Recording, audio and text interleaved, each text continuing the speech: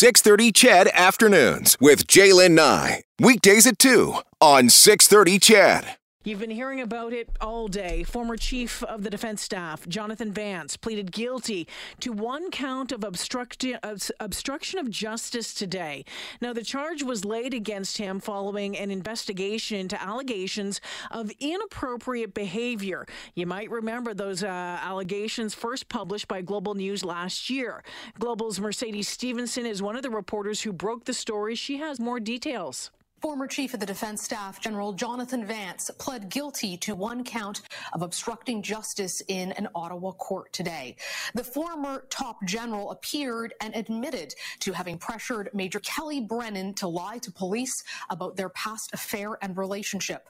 The court made note of the fact that Major Brennan and the former Chief of the Defense Staff share a daughter together, something that he had denied to Global News when he was initially asked about it when the story broke in February of 2021. In an agreed-upon statement of facts, the prosecutor and defense said that Vance repeatedly pressured Brennan to lie to the military police about the state of their relationship, which would not have been allowed under military rules without disclosure. So General Vance appeared in court on a plea bargain under which he would plead guilty and received a conditional discharge, which means he will not have a criminal record. The judge sentenced Vance to 1 year of probation and 80 hours of community service that he's going to have to complete. Justice Robert Wadden also ordered Vance to refrain from contacting Major Kelly Brennan unless it had to do with the daughter that they share.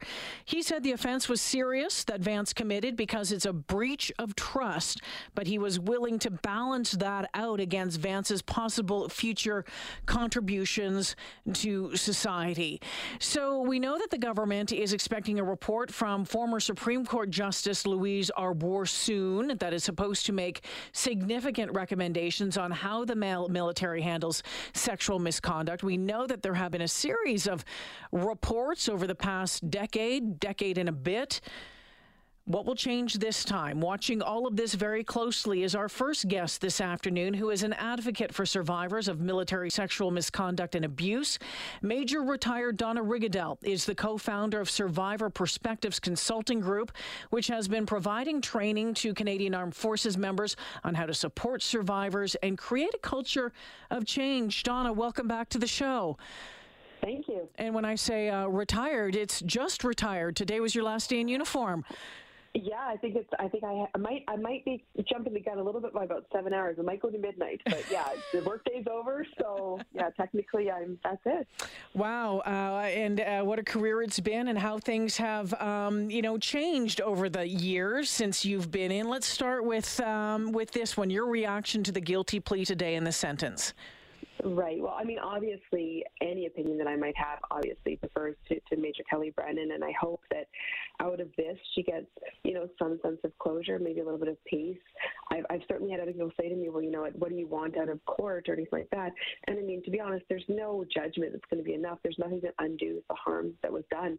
But hopefully, knowing that she told her truth, that she stood firm, that she, came forward so bravely and continued to fight this, and people heard that and responded to it, and she was believed, and now she's hopefully gets some measure of peace from that and is able to, continue on her path to healing, hopefully.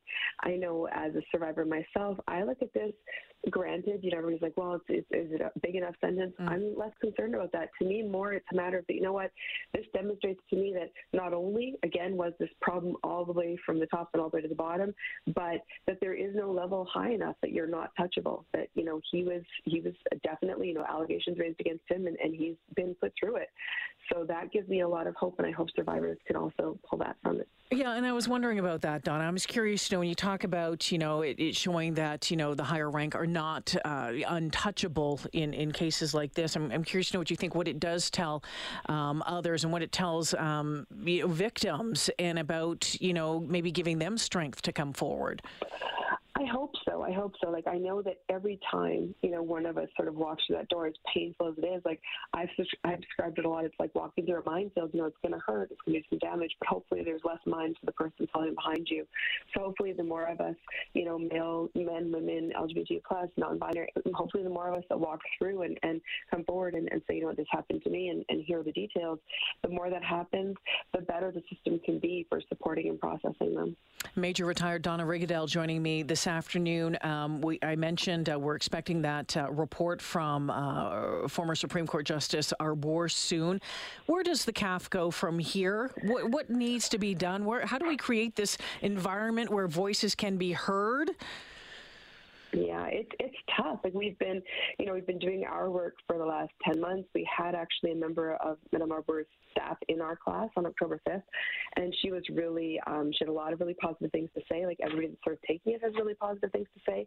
Hopefully we see more stuff like that, more stuff that, again, is not from just the organizational perspective, because as important as that is, you need to humanize the issue. You need somebody, up close and personal, telling you about their story and telling you about how it impacted them, and then giving you some tools how to change that and how to support people when they come forward, because that's where we can have the single biggest impact. Like, I worked very closely with the Association of Alberta Sexual Assault Services while I was in Alberta.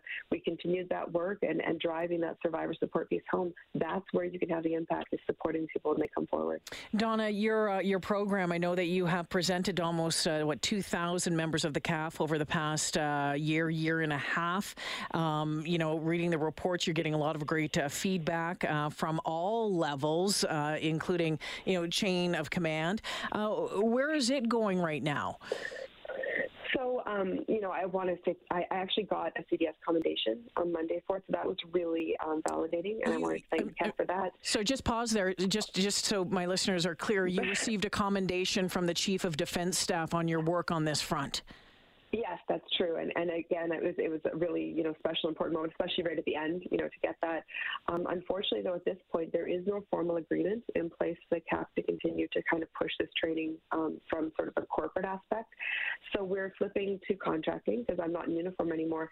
And I wanted to, we'll make sure that we're there to answer that call if we can help people, because really that's what it's about, is giving that survivor voice and hopefully driving change, together in a unified voice. So we remain open, and hopefully, we can come to some kind of arrangement with the CAF, but as of right now, there hasn't been anything sort of agreed upon. Any idea why?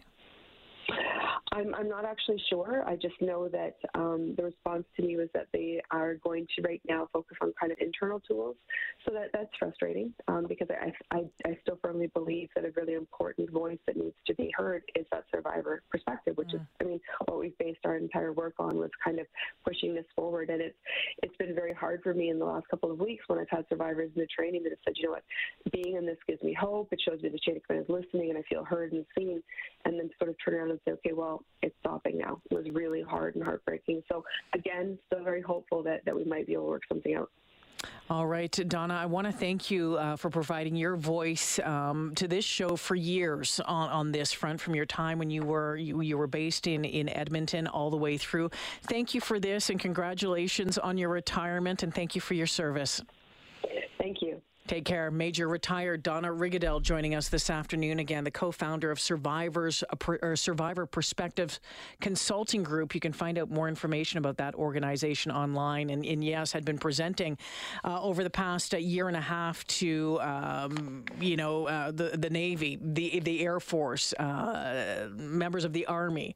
A couple thousand members of the CAF right across the country been traveling back and forth, and it's on pause for right now, so we'll see what happens next.